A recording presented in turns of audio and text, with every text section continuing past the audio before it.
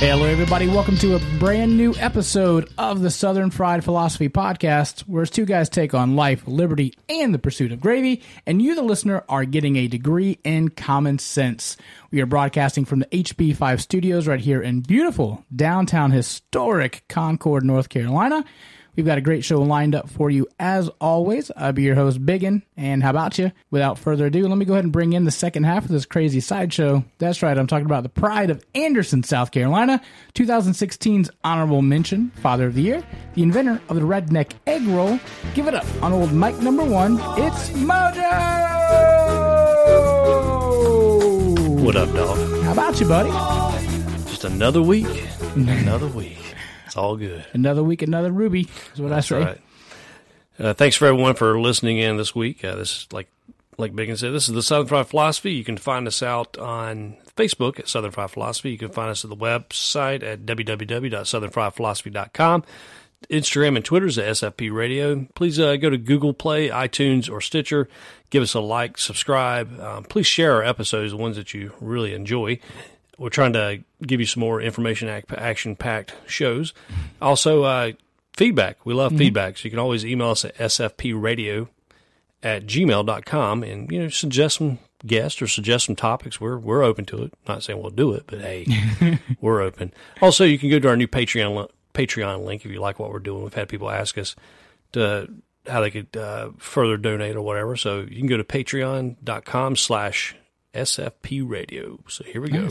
Very cool. Hey, one thing that I did want to highlight for this week, if you are in Concord, April 29th, there is an emerging designer fashion show right here down in beautiful downtown historic Concord. Did you know about the fashion show? I'm actually I'm in it. Are you? I'm one of the models. That is no, beautiful. I had no clue.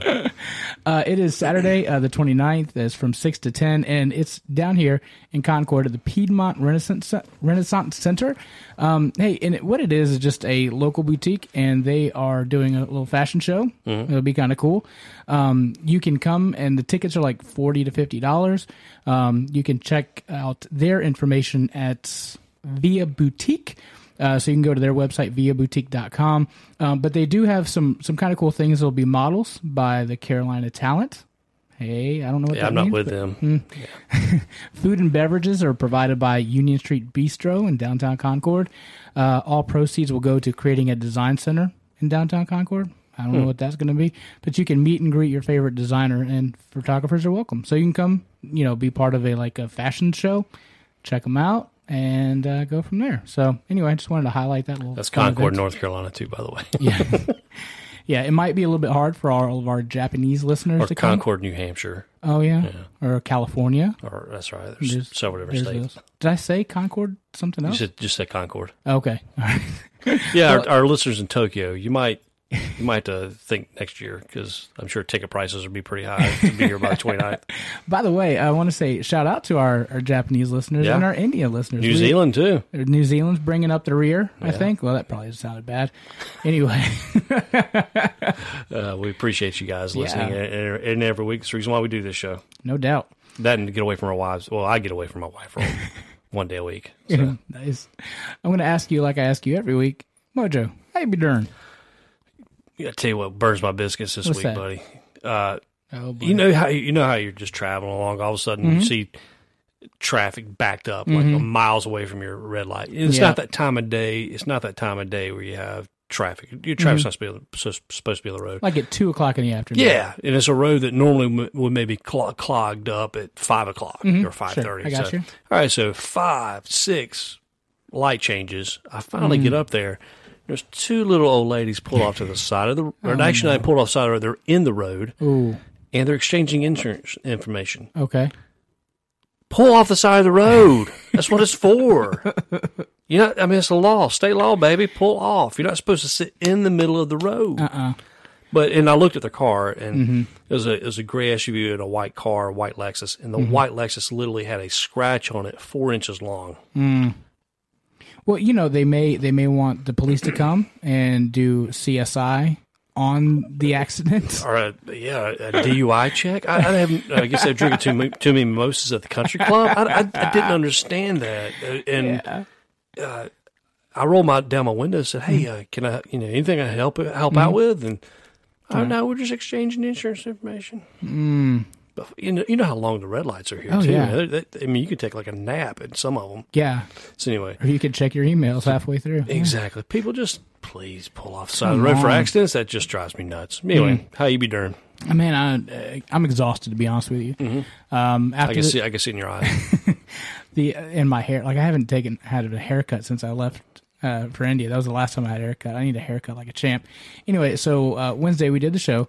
Thursday headed down to Florida to help Papa Biggin pack up his truck. Right.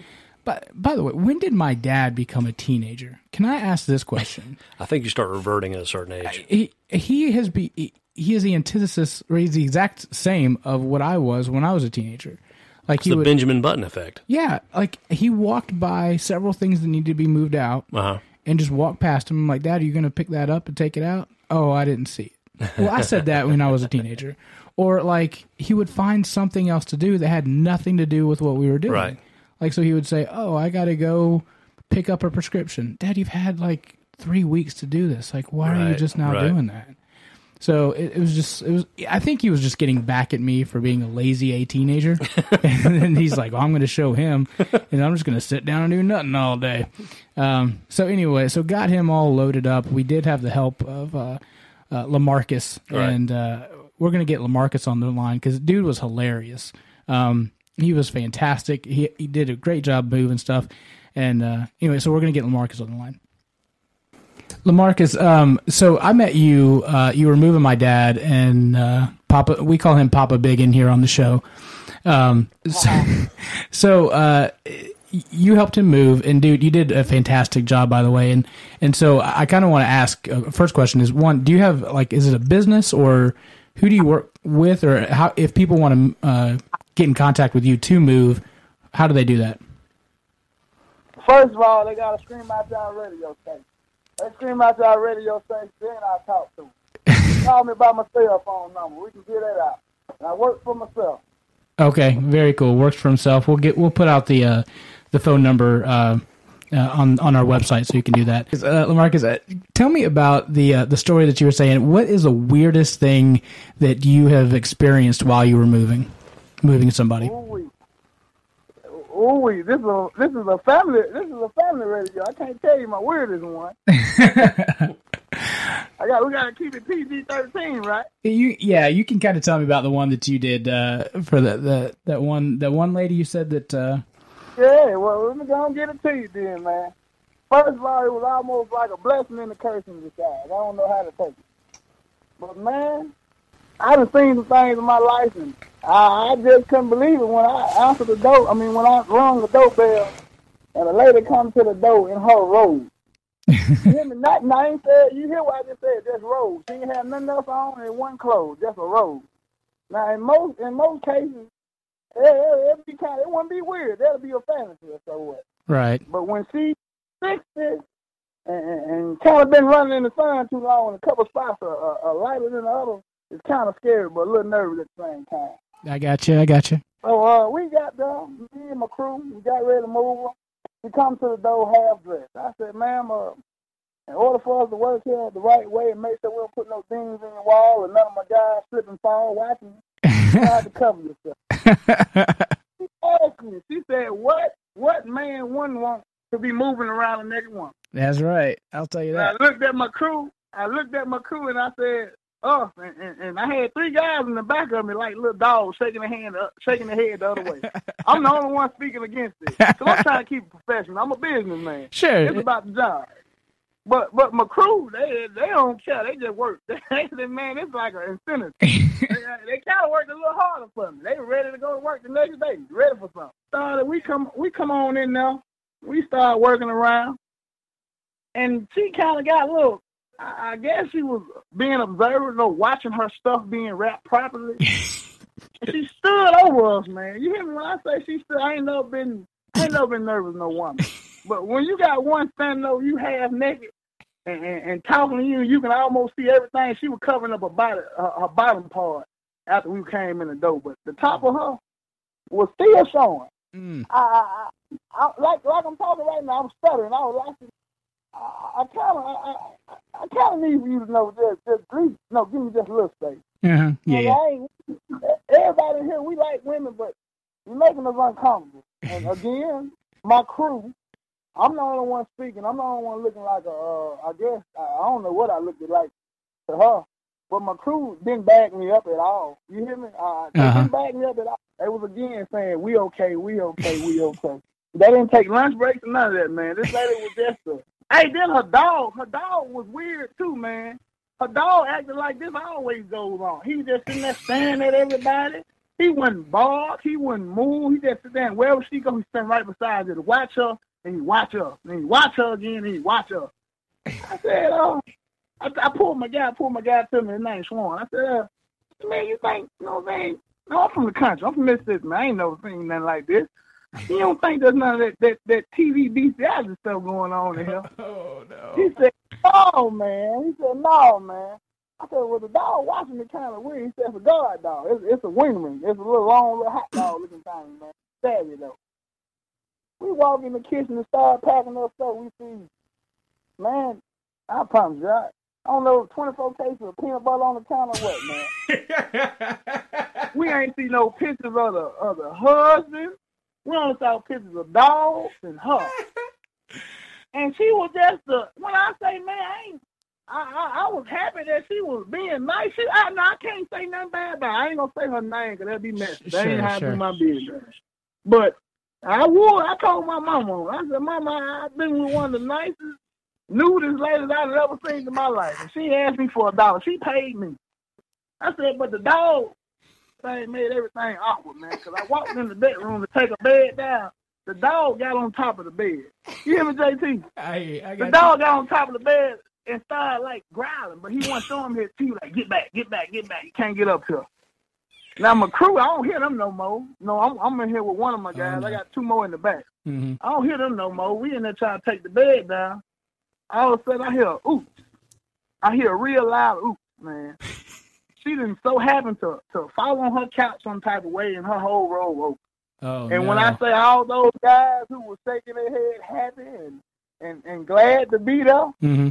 they come in the room with me and say, man, I can't do this no more. I think I have to fire. They just couldn't do it. So I told the lady, I walked up to her, I said, ma'am, we're going to have to come back on a later day to finish the job. She asked me, she said, is it because of the dog? Really? That's the only thing you done heard me talk about all day is the dog. You didn't hear none of that 30-minute conversation about you being undressed, man. That's the dog. She said, well, sir, up here in Florida, you can dress how you want and know this is my home. I said, well, ma'am, you gonna have to call 2 guys in the truck. These 3 dudes right here and me, we gotta go, man. We can't do this. She said, well, I promised to put some clothes on. JT, listen now. She promised me. And I took her word for it. You know, she sounded like a nice little lady. She promised me. Mm-hmm. This lady went to the back and put some socks on. And I don't know if it was a T-shirt or some shirt that you can buy in one of them little fancy stores that nobody else go in and shop in. Right. But it was some type of shirt. She just made the situation from bad to worse. I'm talking about just it's man. Like I said, I called my mom. I said, Mama, I think I done seen some of the craziest things in my life right now in one house. She said, what's going on? I told her what I just told you. That lady looked at me. She said, well, baby, you need to hurry up and get about the house before you catch a charge. I'm going to catch a charge, Mom. She said, you in this lady's house? She might say, yeah, I took some from her. I said, I recorded her from the time. She said, that's how you going to go to jail. That's pornography right there. That's pornography. That's how you going down. I said, Mom, I think I might need to switch my career, man. Switch my things. Switch it up. Do something else. Work outside. Do fence work. Do fence work. She said, I said, man, I ain't never. JT, you hear me? Never in my life. I'm 25, man. I'm 25, and I ain't never in my life. I probably, when I was young, I used to think that I wanted to see something like that. You know, like the FedEx man, how you see it on TV. The UPS man, open the door. Pizza guy. All of a sudden, it's such and such. Man, that was by far, you hear me, by far the weirdest I have felt, the most out of place I have felt. The ticklest I had laughed. To this day, that happened when I first got here. That was almost a year and a half ago. And I still, to this day, tell people this story, man. I'm trying to tickle me to death. to see what I had thought. Wow, that's an incredible story, man. That's insane. Oh man, you just don't know the last stuff, man. It's just, man, I got all types. Y'all did an excellent job. You should come back over and paint my wall. You should come back over and build me a fence. I told her no when I moved in the new house, all my services.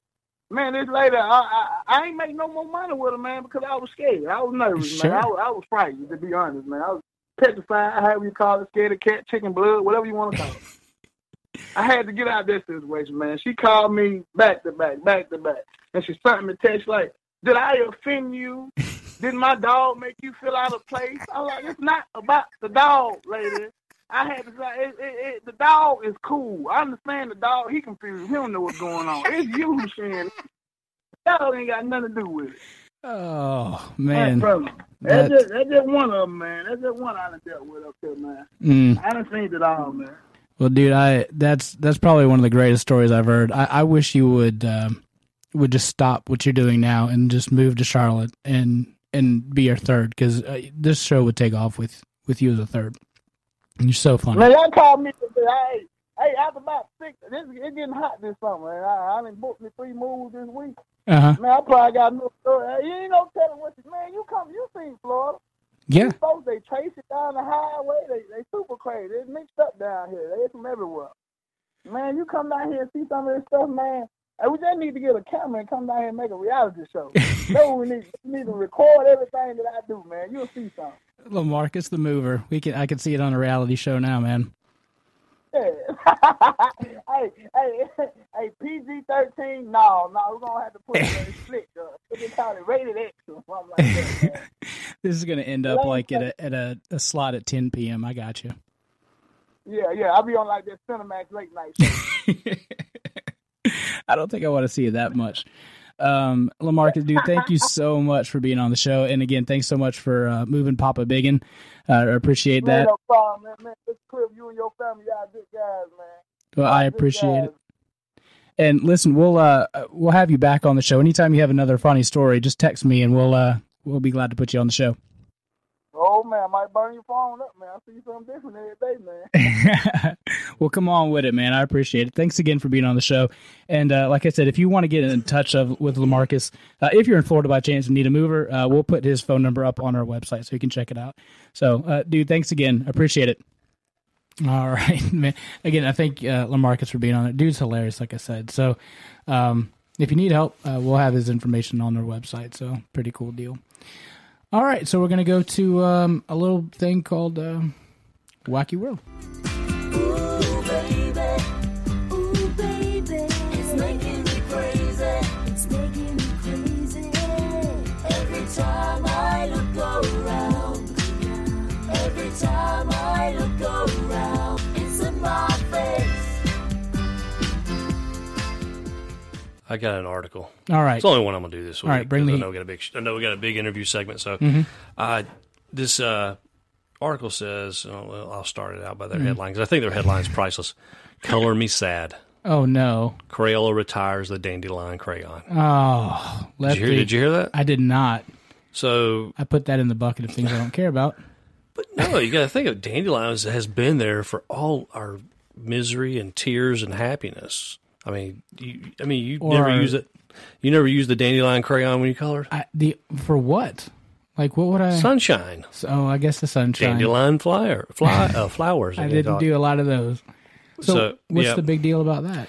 They're updating their color portfolio. Okay. But yeah, that's kind of sad. That's just one of, in the bigger schemes of things, with North Korea and Syria, this is kind of a minor upset, but is it a trigger word that I'm just not getting? I don't know. But, the irony of crayons, I don't know if you remember back when you were a kid, but you could always, I don't know if they're good. I know our dog eats them and it's like unicorn poop the next day. Yeah. That's half the fun. But you could always tell someone's net worth in school by the amount of crayons they had. So you had like the 12-pack, you had the 24, and then you had some that had like the Mega 96-pack. How about with the sharpener on the back? That's when you were balling. That's when you had your parents had a lot of expendable income, which we never had. If you had the sharpener on the back, you were baller. It's right. No, but I think I most ever had was a 48-pack in school. Really? Yeah. No, I would make the parents get the 96. And My parents didn't do that. They were rubbing 2 nickels to make a dime sometimes. But yeah. well, I did get hungry during lunch, so I had to eat them all. Did you really eat them? Listen, I'll be honest. I probably put down a few. I did. I probably did. Oh my gosh. I thought the blueberry really tasted like blueberry. I guess if you can psych yourself out long enough, I guess anything tastes like anything. Yeah, Jeez. I was a moron. I used to eat paint chips when I was a kid. Yeah. And live under an electric grid too, I guess, right? Some power lines. Anyway, that's the only story. It's just, you know, North Korea or dandelion crayons. I was like, I would go with dandelion crayons. 'Cause everybody else is talking about North Korea. Right. We're going to talk about the dandelion crayons. But yeah, there's actually Crayons. How do you say that? Crayons or crayons? Crayons. Crayons? Yeah. Crayons. Or crayons. Yeah. It's like potato. Sorry.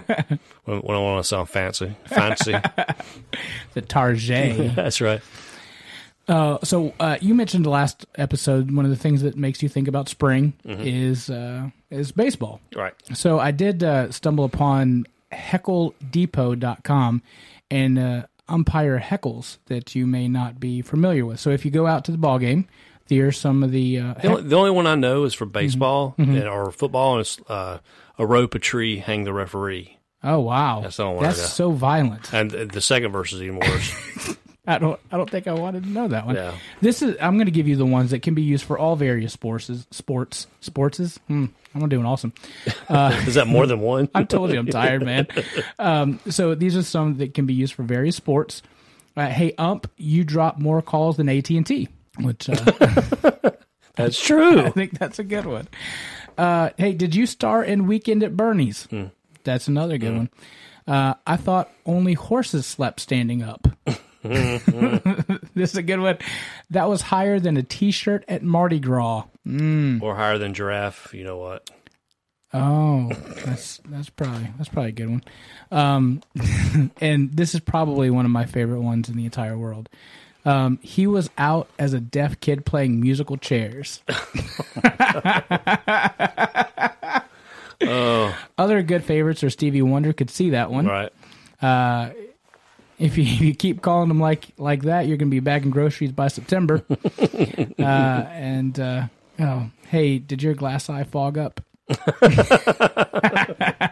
Glass eye. I didn't pay $35 to what you call strikes. That's right. So I thought those are some pretty good heckles. So if you wanted to, heckle and ump every once in a while, knock yourself out, use one of those. Well, stay tuned. We're going to take a little break here. We have Josh Brom with the Equal Rights Institute coming right up after this message from our sponsor. Hey guys, it's springtime, and that time of the year it is made for grilling and chilling. You too can be the baddest mother smoker on the block using our favorite award-winning smoking sauce. Bad Mother Smokers is perfect match for that favorite meat, veggies, or even that secret ingredient in a pot of chili. Check out badmothersmokers.com to place your order. And if you want to be a barbecue pitmaster like Mojo, enter the promo code MOJO for 10% off your order. Visit badmothersmokers.com to get yours today. And you can check out the sponsor section of our website. Welcome back to the Southern Fried Philosophy Podcast. Today on the show we're interviewing Josh Brom with the Equal Rights Institute. EqualRightsInstitute.com is the website. I could probably explain a little bit about what Equal Rights Institute is, but I think it'd probably be better suited if Josh does it himself. Otherwise, I'm gonna probably mess up a little bit. So, welcome to the show, Josh. We appreciate you coming in. Thanks. It's great to be here. It's weird being on someone else's podcast. Yeah, I know. I'm so used to podcasting in my own little studio. It's kind of fun going somewhere else where, frankly, the setup's pretty similar. Good. Maybe we need to use your podcast studio. Yeah, I know, right? Anyway, appreciate you coming on. Tell us how you got started. I read some of your bio online, and it's intriguing because the institute that you do is a special, obviously, a niche market. Yeah. And not just a market, but a niche of a niche. That's right. And also it's very controversial. Yeah. So explain how you formed it, how you came about to just being this your passion and drive. Yeah, so the story starts when I was 11, actually. Wow. So I know, right? So I was homeschooled. I was one of those homeschool kids. I know, super weird, right? I cannot handle talking to people. Although I was pretty weird back then. But We're all weird. I know. It's just all different degrees of weird. My dad took me with a group of guys from our church. We had a very, very pro-life church. It's like a Protestant church with super pro kind of homeschooling, pro-family. And there were guys that were praying outside the abortion clinic in downtown Sacramento. And my dad took me this one time. So I'm 11.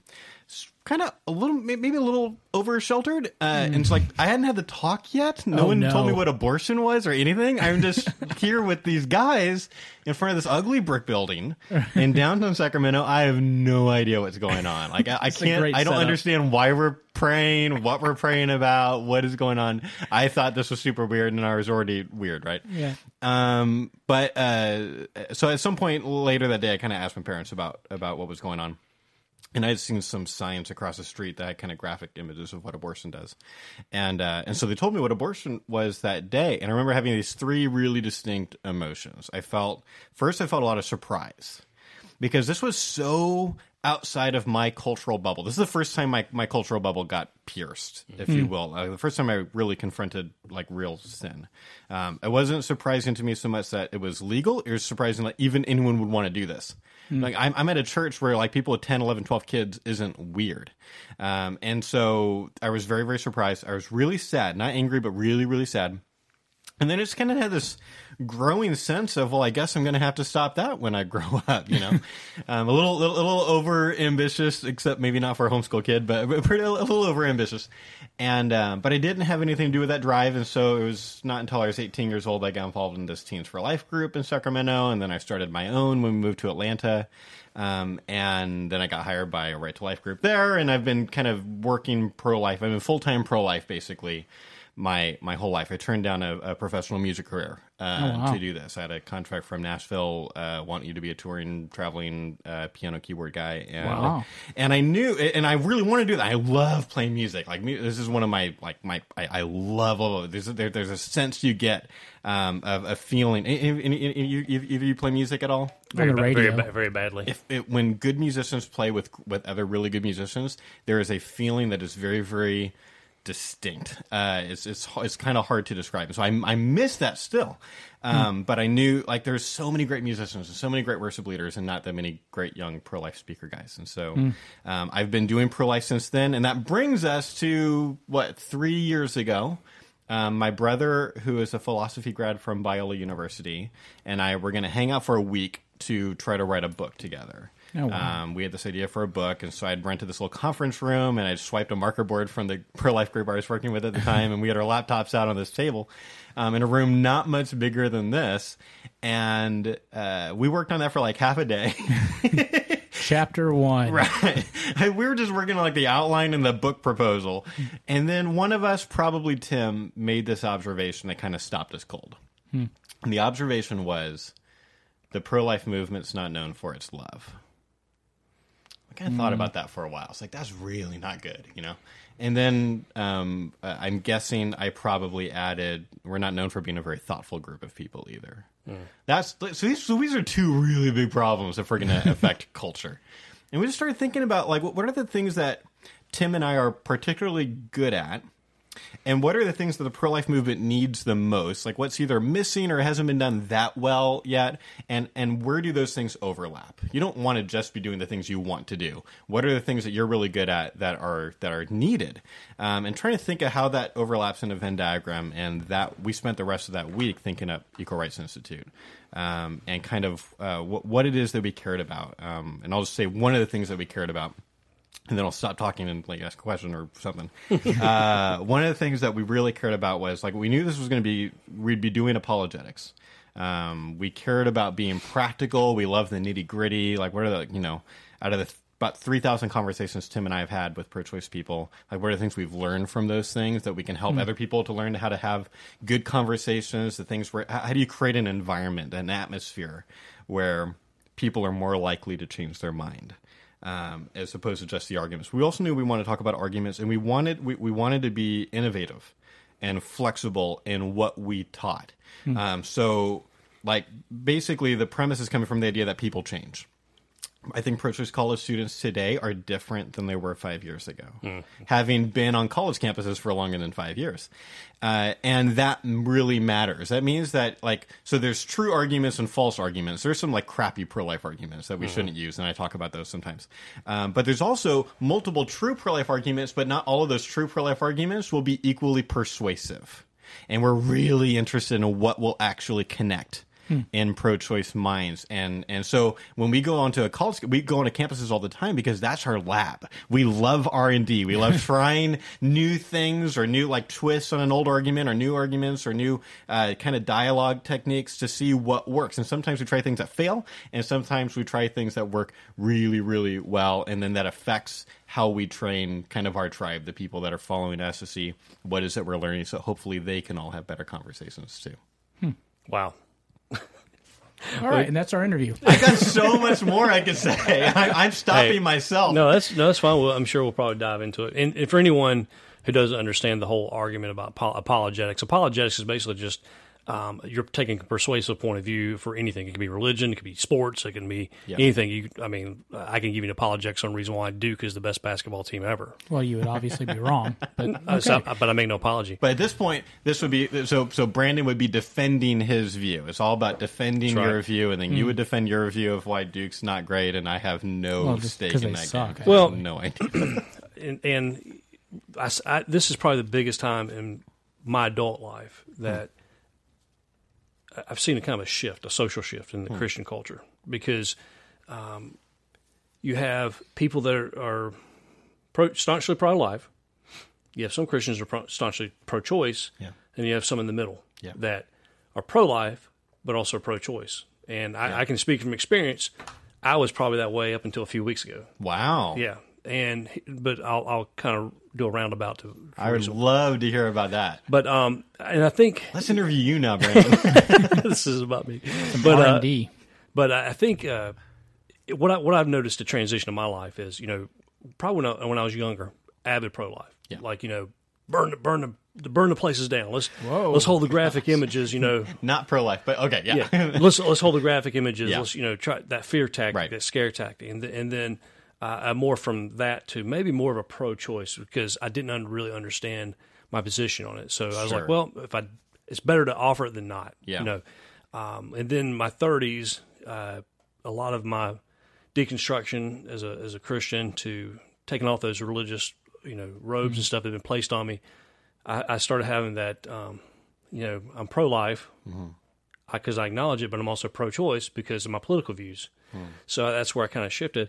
And then up until a few weeks ago, when I heard a convincing argument by a young lady who had an abortion, that she's come to the conclusion that it is wrong you can't be for it if you're, like, for example, the Libertarian Party, we espouse the non-aggression principle. Right. Or there's other thoughts of philosophy out there, like the universal preferential behavior, things like that. It talks about basically harming another human. Yeah.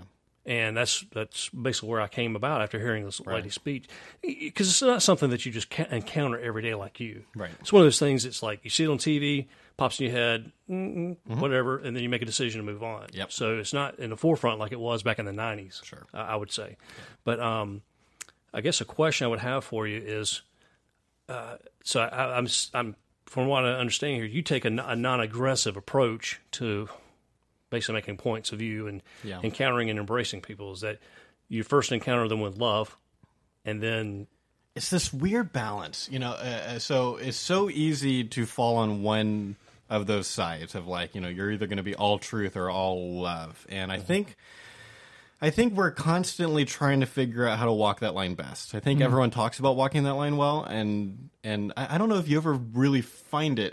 I think it's sort of like a work-life balance. You're always, hopefully, reassessing and figure out, okay, how are we doing right now? And so, like, for example, so I'll just say, like, so there's a thing you said earlier that, like, for a lot of the people in the movement I'm coming from would be super offended by. When you talk about, like, graphic images and kind of the idea of, like, a fear tactic.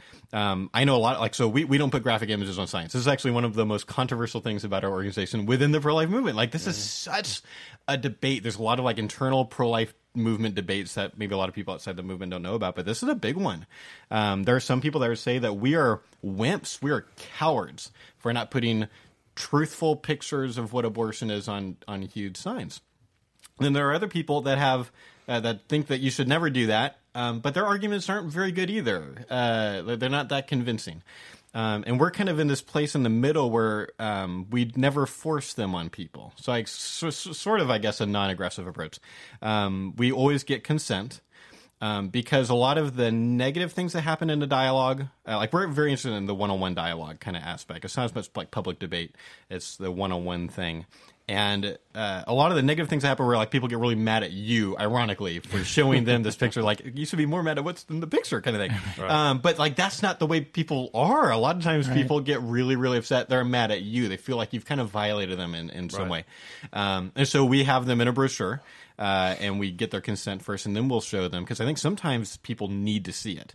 And it's not like a fear tactic. It's more like here's some truth data that'd be really helpful for you. But for some people, like people are really complicated, basically, and conversations are complicated. So it's like we have this motto: every conversation is a series of difficult judgment calls. Amidst prayer without ceasing. And so sometimes we make a judgment call, this person, like we should at least ask them if they'll. It's very individual. It's very individual. Very, very individual, because people are so different. Some people we're talking to have had an abortion experience within the last year. Sometimes I'm talking to philosophy major types who, think they know everything now because they've gone through 1 year of philosophy. And there's all kinds of utilitarians. Talk to so many utilitarians now, and fewer relativists. So like things are changing and interesting, but we're all trying to figure out, how do we kind of walk this line, this truth love line? And I think probably for outsiders watching, they might feel like we're friendlier than at least who they've seen on TV, but like that wouldn't be that hard. A lot of times what you see on TV is like, it's people with bull horns or whatever. It's like, it's not where most kind of pro-life people doing campus outreach are at. But we care about loving people. But loving people is complicated. It is. Sometimes loving people means making a really kind of pointed argument, and like not kind of holding back, but saying like, here's what I think. Here's my cards on the table. I think what you just said is grossly offensive. Sometimes that is the most loving thing you can do for someone. Sometimes the most loving thing you can do for them is just hear them. And not even make an argument, but just hear them, because that's what they need that day. And our job is to figure out, what does it mean to be Jesus to this person today? So true. I think one of the most effective things I've seen on YouTube or Facebook, or I can't remember where, social media I saw it on, was the campus approach, where they're taking a laptop with a minimalistic video of what an actual abortion is. They ask general people, random people, what's your view, pro-life, pro-choice, and all of them are pro-choice. Okay, and then they watch a snippet of a video with headphones on, and they hear the whole procedure. And then, of course, they ask afterwards, what's your stance now? And they're like, I'd say probably 90 to 95% of them are like, that's human life. So I guess, is the argument shifted now?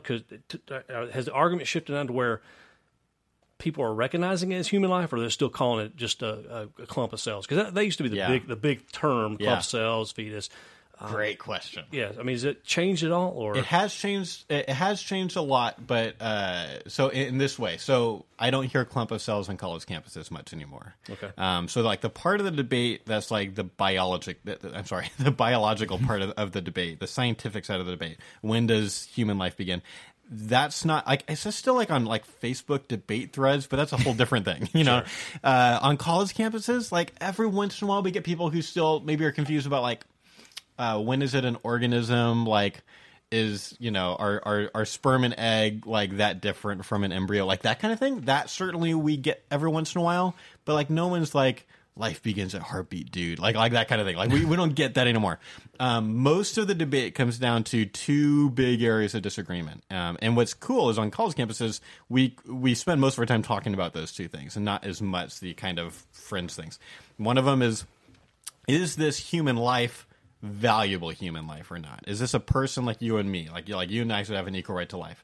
Does the embryo go into that category, or is it this other category like golden retrievers or something like that. Like Disposable, maybe there's some value, but it's not like you and me. So there's that. It's kind of the personhood debate, the philosophical debate. And then there's also this, and this is becoming more and more common because it's taught in college campuses a lot, is this idea of maybe even if pro-lifers are right about personhood, she should still be able to have an abortion because it's her body. And that's what And her body, her choice. That's where you're coming from, and I think that is the like the most defensible pro-choice position. Sure. Like I don't look down on you at all or anything like that. Like there's a lot of really nuanced positions from pro-choice kind of philosophers about bodily rights. I disagree with them, but they're not all like stupid arguments or something like that. Well, I guess well, I don't, do you have anything?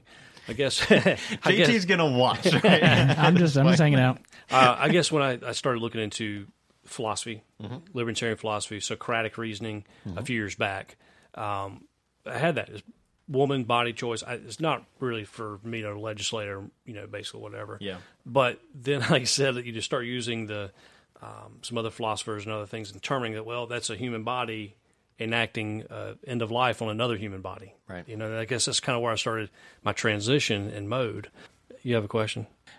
So you said that your parents took you to the abortion clinic before you even had the talk. At what point did they give you the talk? Oh man, no one's ever asked me that before. I think I was 12. Good question.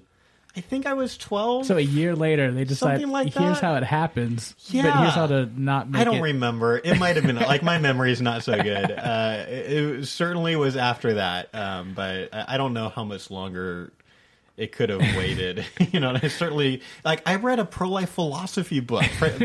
Dr. Francis Beckwith had just put out his first book on abortion called Politically Correct Death, and I didn't understand half of it, but I read it. A lot of this is a pretty adult topic, And Yeah. so yeah. Politically correct death. That's how apropos is that? Yeah. So Beckwith is good at titles. yeah.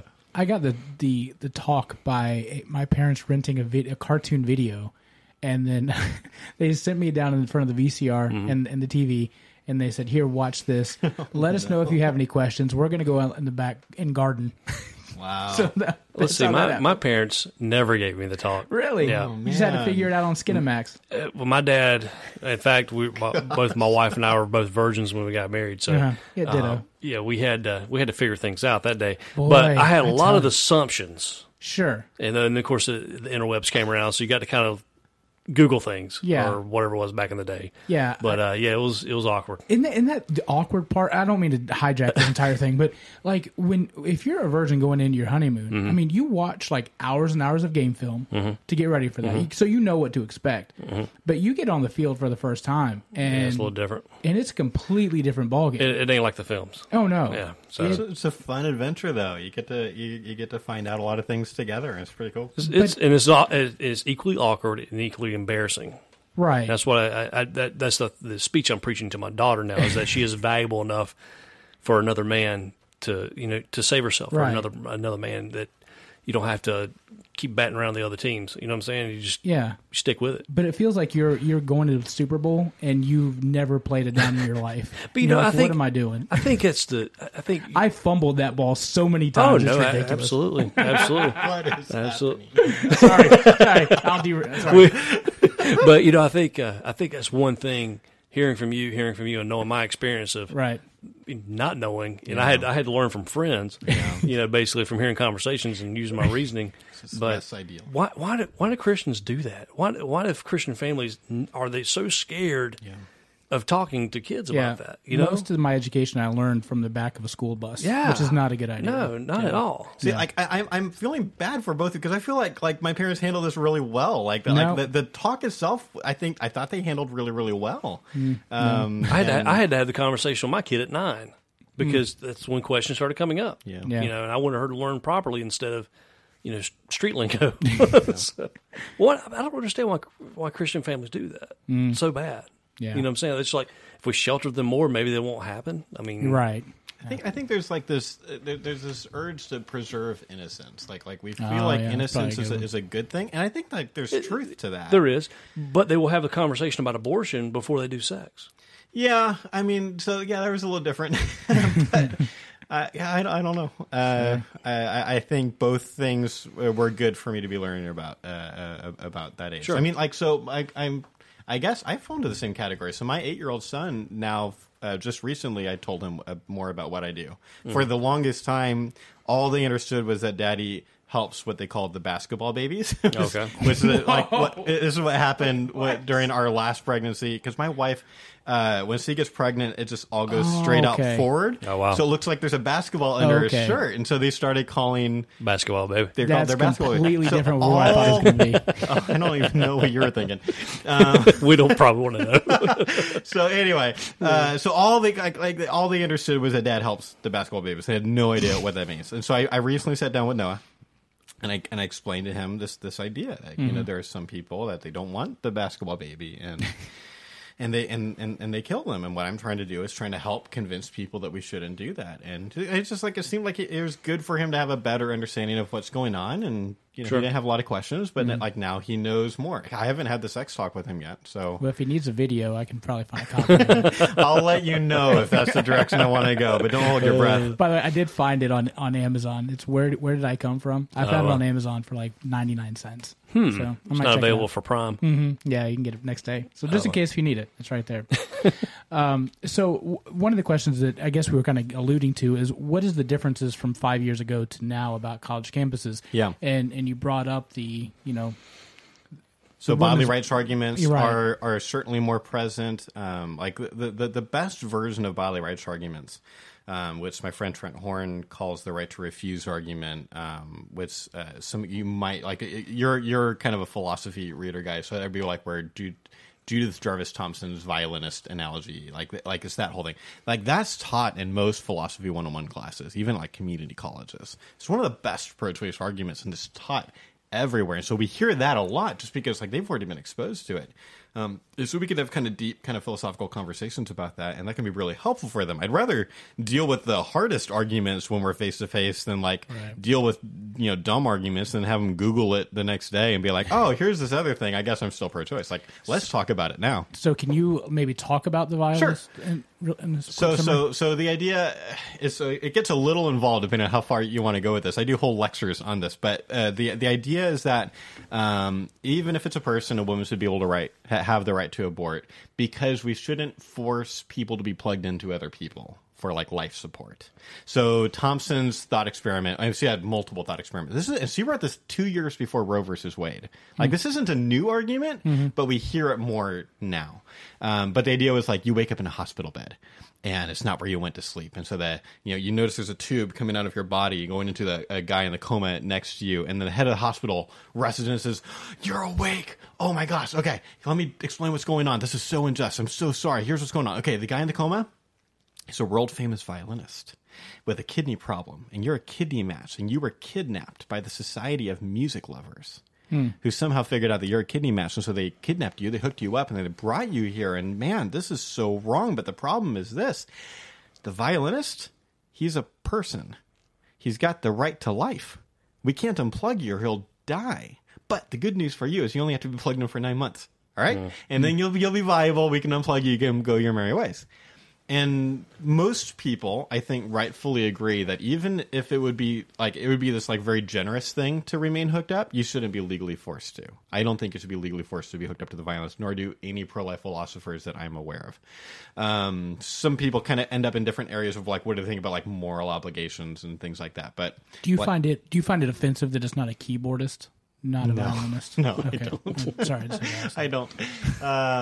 It doesn't really make any difference to me. They're both people, and so the idea is, if pro-life people like me would agree, there shouldn't be like a violinist amendment to the Constitution. This is like we're going to handcuff you to the bed if this happens. Then seems like people like me should be forced to say that maybe abortion is morally wrong, but it should still be legal. That's the idea. We shouldn't force people to be hooked up to other people. And the like super oversimplified kind of response. There's a few major problems with the thought experiment. There are some problems that pro-life people bring up that I don't think are that persuasive. But I think the important distinctions are, one, this argument doesn't work for 99% of abortions because of what we call the responsibility objection. A big difference between the violinist story and pregnancy. In the violinist story, you are kidnapped. That is not how most pregnancies begin, right? And so the idea would be that when you have consensual sex, we're talking about sex a lot today. Yeah, we are. When you have consensual sex, you're engaging in an act that you know hello time. that you know might result in the creation of an inherently needy child, and you owe compensation to. So, like, quick idea: imagine there's a room with a baby making machine in it. It's like a Coke machine. There's a big button, and if you push the button, you have a very pleasurable experience. And then, but there's a chute at the bottom, and every once in a while, a kid's going to come out, right? And if a guy pushes the button, not wanting a baby to come out, he's kind of rolling the dice, and a baby does come out, he can't walk. He can't, like, just leave it to die. He can't bash his brains in. Why? Because he pushed the button. He engaged in an act that he knew might result in the creation of an inherently needy child. Which means, so he either needs to take care of it or he needs to transfer that care to someone else. That's fine. But he can't just leave. Okay. So that means the violinist argument doesn't work for 99% of abortions that are not in the case of rape. Right. But obviously that argument won't work in the case of rape. A couple of other important distinctions here, though, are like the idea of, like, I think Thompson's actually biggest failure in her paper, and she's like, no disrespect to Thompson, like, very smart philosopher who did a really hard thing of coming up with thought experiments about pregnancy that aren't that weird. Because thought experiments about pregnancy are always weird because pregnancy is just weird. There's nothing in our universe like pregnancy. And she did a really good job, but I think she failed in that her argument and all bodily rights arguments end up pretending that abortion is just like withdrawing treatment, and it's not as killing. It's different. No one thinks you should be able to hack up the violinist with a machete. They just think you should be able to unplug. Well, abortion is not like unplugging. It's killing. And this is where a lot of times images of abortion can actually be helpful in helping people see, like, it's not just this clean little unplugging from a violinist thing. Like, it's pretty gruesome stuff. But there's so much more that we could say about it. So that's one area. The other main area of difference that I'm seeing personally, but I want to be careful here. This is, it's anecdotal. It's a lot of experiences, but like what I'm personally noticing, and it happens to make sense with what I would have predicted anyway, or what I did predict, is I'm talking, and I mentioned this earlier, I'm talking to fewer moral relativists. This is like this, it's true for you, but not true for me thing. I'm talking to fewer of those people. I'm talking to a lot more utilitarians, because utilitarianism makes more sense. It is just a better view. It's still wrong, but it makes a lot more sense, and it's taught in a whole lot of like TV shows and movies. Every time Jack Bauer ever tortured someone, it's because of utilitarian reasoning. One life to save 10,000. Yeah. Are you seeing a lot of, well, I guess your approach, but maybe not, but the triggering, because that seems to be a popular word for 2016 and 17. You see some of the videos that, for Facebook, whatever, people just setting up the sandwich boards out there with the masks on and stuff like that. Well, also the gruesome pictures and things like that. Oh, okay. And you see people run up and just like, just Chuck Norris, high karate in them, and then engage in a very nasty conversation. Yeah. Obviously, your approach isn't the same way. Yeah. So we don't attract as much anger just because we don't put graphic pictures on the big signs, but so we still attract some anger. We just haven't had anything at that level. The worst it's gotten for us was at UC Davis last spring. We had set up, it was actually this kind of a funny thing where we showed up on this campus. We're going to be there for 2 days doing an outreach. So an outreach for us, we don't have like a cool looking exhibit right now. We just do a basic poll table. We're just trying to attract people to come talk to us. So we'll have a table? Poll table. So what we do is we'll set up a table with a sign on it with a question. The question changes. But a lot of times something like, should abortion remain legal? Should it be legal up to 20 weeks? Something like that. And then we'll have a yes option, a no option, and an it depends option, and people can come up and participate in the poll. It's not a real poll. I just want people to come up and talk to us. That's all it is. Can I suggest an actual pool table and play pool? That'd be a little bit. That would be interesting. I will try just about anything. My question's going to be, am I going to have more conversations this way or fewer? Because we're having so much fun playing pool. But I'm open to trying just about anything. It'd be hard to get onto the campus, But they do have have you seen the life-size pool tables where you See, there you it's go. like a kick, like soccer. There might, you cook. there might be something.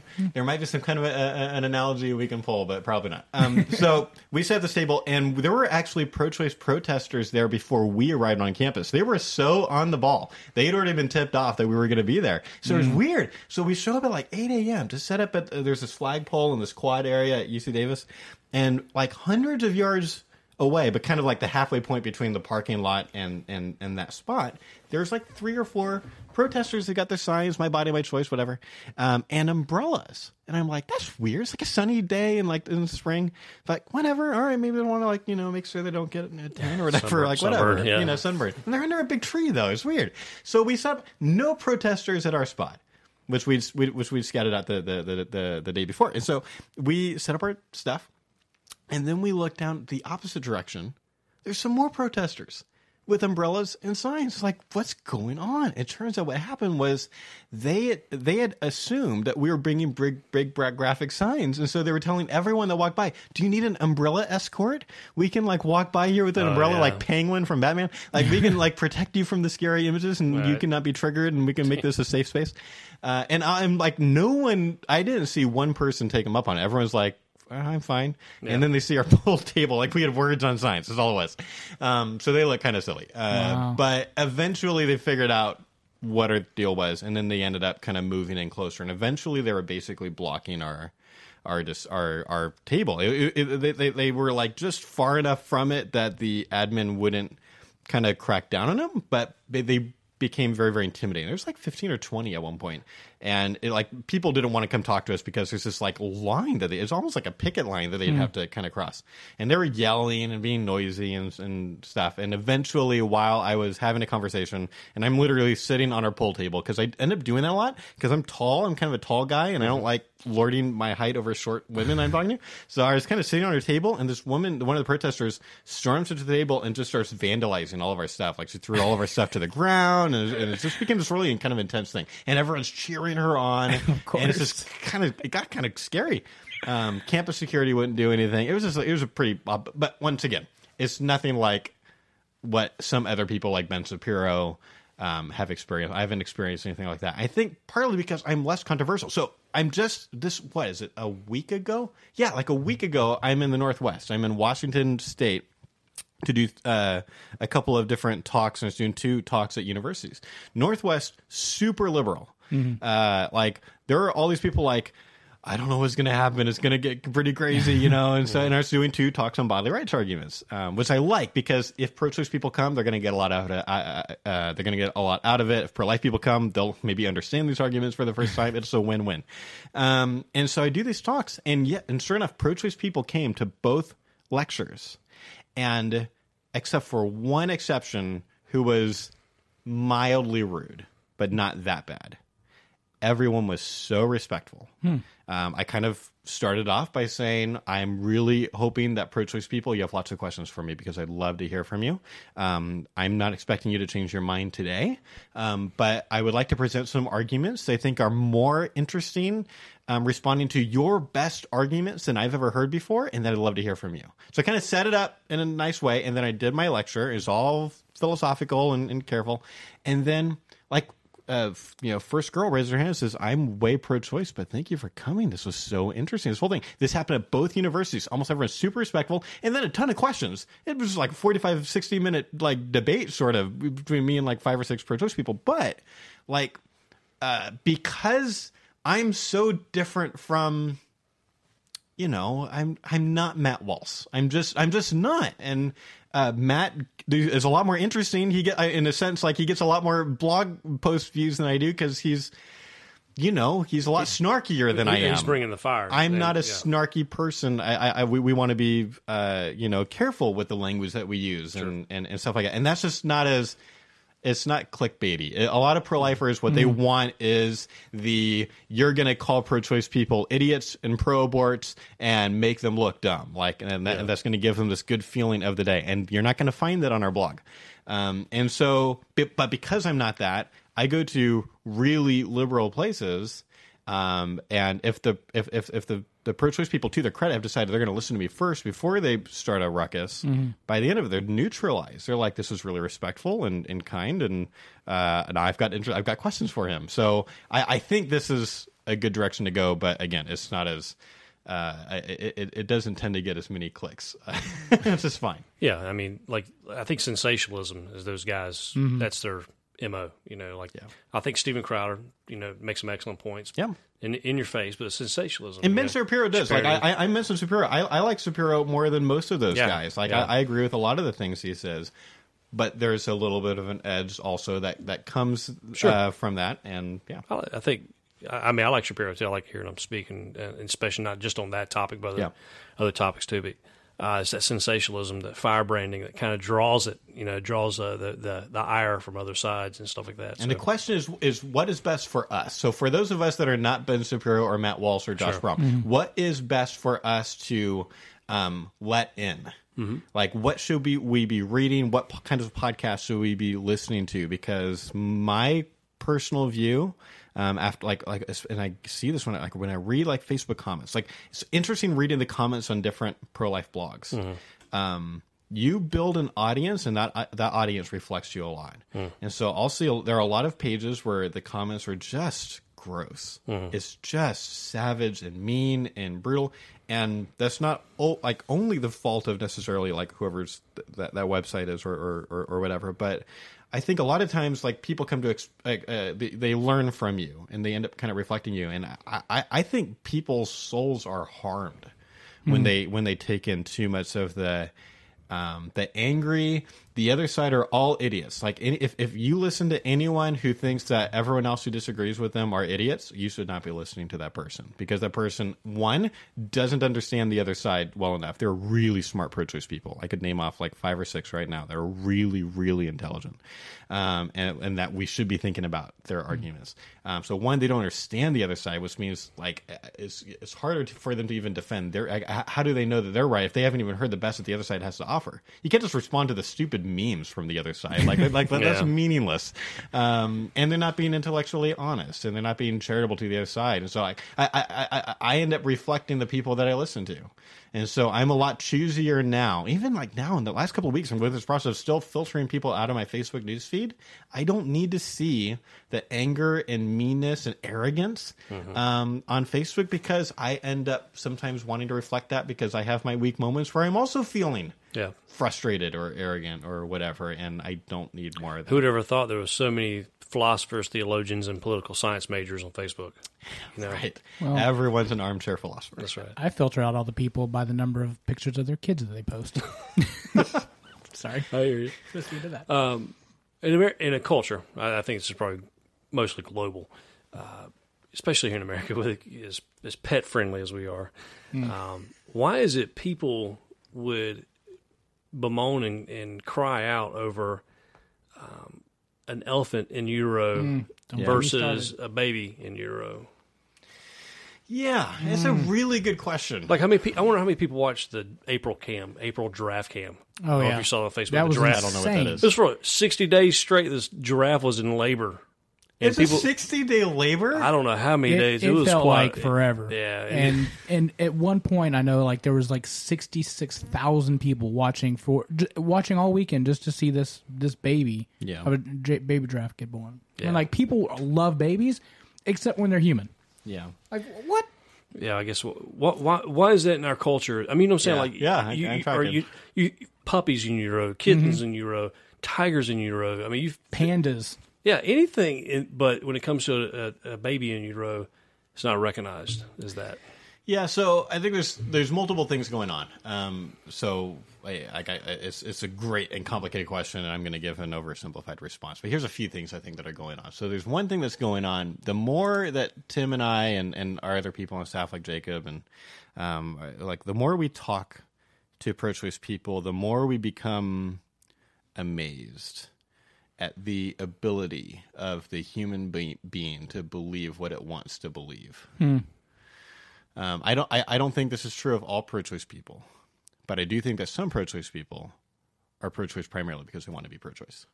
and they've gone through a process that we do this too, by the way. This isn't just pro-choice people, but everyone does this. But they've gone through a process where they've said to themselves whatever they had to say to end up. They know the view they want to end up with at the end. So they've kind of built this wall. They've like we've gotten to them, and they already have this wall up. This is why sometimes graphic pictures don't even work; they just bounce off because they've already kind of like the Christian language would be hard in their hearts.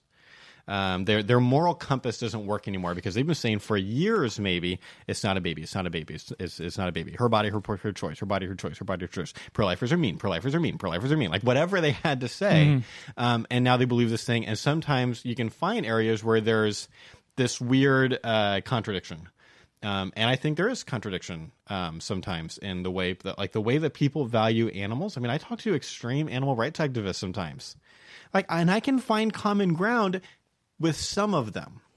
I think I do not think chickens and cows are morally equal to humans, but I do think that they feel pain, and I think that morally matters. Which means that should affect how we treat them. So I'm concerned about the way we do factory farms in the U.S. I'll just say it. Sure. And my wife and I are still in a conversation to try to figure out how we can adjust our lives in a way that seems to be more respectful of that fact or something like that. And that's an ongoing thing. I don't think that killer whales and dolphins should be in SeaWorld at this point. My mind's been changed about that because of the kinds of things that they can do. I think that morally matters. I still do not think that humans and animals are equal, though. And most people agree, but you have to ask them the right questions. So I'm on a train one time going from Bakersfield to Fresno with this guy. I had just done this outreach. And so I'm just thinking about this outreach, and we talked about what he does first. He had this big old textbook on robotics. He wants to make the first artistic robot. So that's the team he wants to get on. So we talked about that for a while. Talked about iRobot and the 3 laws of robotics and stuff like that. And then he asked me about what I do, and I told him about this outreach. I told him this thing that I noticed that weekend. I've talked to people of all faiths and mostly atheists and agnostics, but I talk to all kinds of very different people, and almost everyone I talk to agrees there's something special about humans. And he said, "Oh, no, my girlfriend would disagree with you." And I said, "Really?" And he's like, "Oh no, I'll prove it to you. If C ever accidentally kills a bug, C has a moment of silence." And I thought about that for a second, and I said, I don't think she thinks humans and animals are the same, and I'll prove it to you. If she ever accidentally ran over a kid, she wouldn't just have a moment of silence. Right? It would at least wreck her day. It'd probably be the worst thing that ever happened to her, but it's not going to get out of her car and namaste and move on. It's going to be an event. It's going to be a thing. It's going to happen. And he was like, "Dude," that's how Californians talk. This is really what happened. He said, "Dude." And he just thinks for 15 seconds. He's processing. He says, "I think you might be right."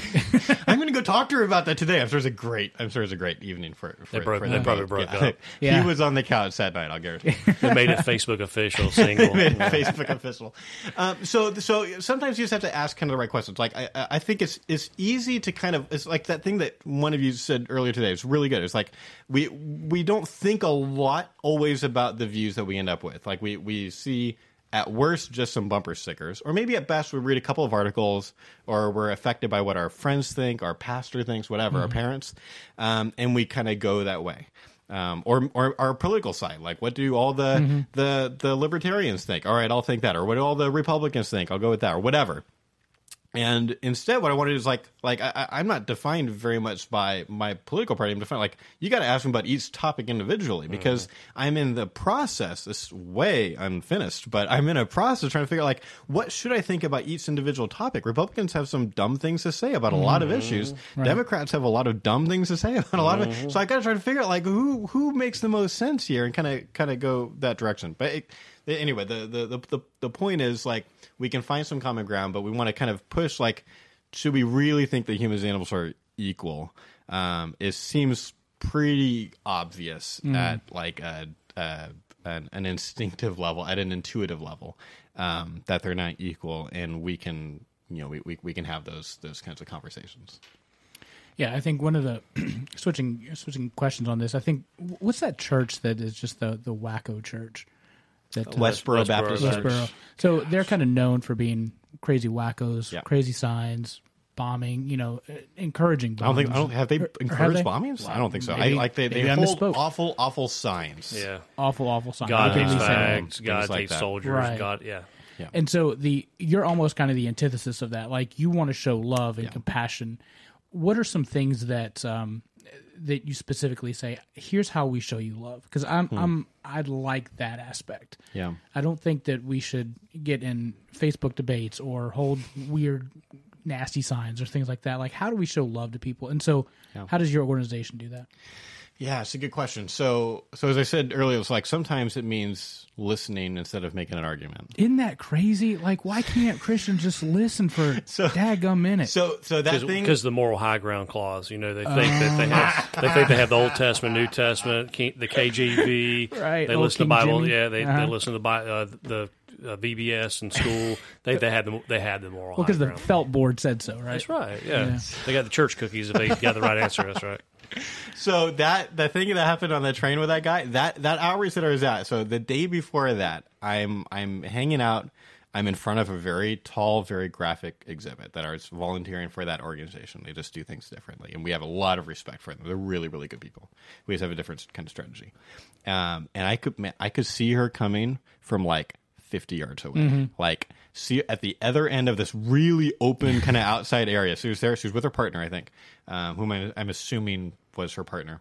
Locked eyes. She locked eyes Yeah. with me, and she was like full force, Fuming. and Yep. just real. And she was yelling at me before she got there. So it'd be like if you got on your mixer and you're like fading up my mic, it was kind of like that. And she was so upset, and so I just listened to her for a long time, and eventually, like she calmed down a little bit. But she's still upset. But she opened up eventually about, and she had a lot of reasons. She hated men and she hated pro-lifers and ours both. And so, there's a lot to not to like. But There's a there's lot of targets a at your reason shoulder. why she hates men. She eventually told me about how her dad abused her. He beat the hell out of her. So and it's just really so she opened up, and I made almost zero pro-life arguments to her. I didn't make zero. I remember making one. And I remember I also jumped in with a clarification. This one time she said something like, "You pro-lifers don't want to kill abortion doctors." Like, no, it's so not true. Let's check that at the We're pro-life, No, I've heard that argument before because you have like two, 3 guys that are just total nut There's a jobs. couple, it's Which is like Westboro really, Baptist. Really awful. It's They really, call really themselves a Christian church. They call They're themselves not. Baptist, but come on, anybody that thinks they're Christian, it's like a family of 12 or 18 or something. It's something stupid. 40 now. It's just because the It's kids like have a all lot the of kids. it's all the inbreeding, yeah, all that. I mean, I've ran into them. I've ran into them at motorcycle runs and rallies, and they'll be protesting, like we'll be riding for a funeral on a soldier or something like Yeah. that, and they'll be protesting out there. These people are just vile human beings. Yeah.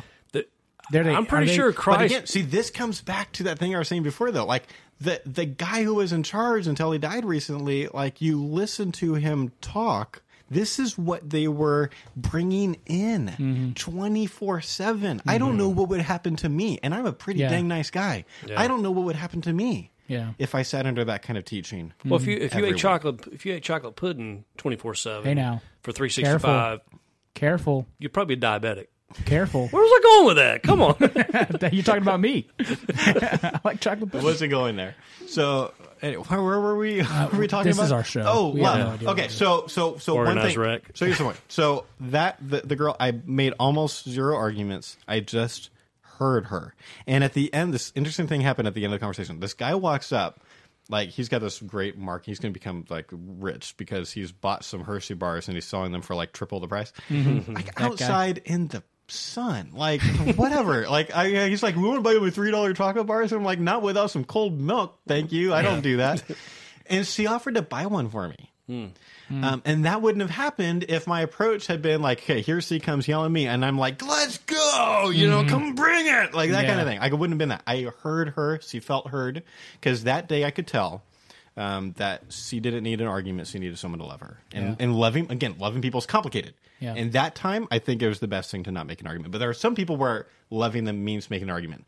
The more obvious area where, like, when we talk about, wanting people to, like, the pro-life movement to be known for its love, like what's going on like behind the scenes of that sentence is like, what would it look like if Jesus talked to a pro-choice person? Yeah. Like, what would that look like? What would his body language be like? What kinds of questions would he ask? What would he not ask?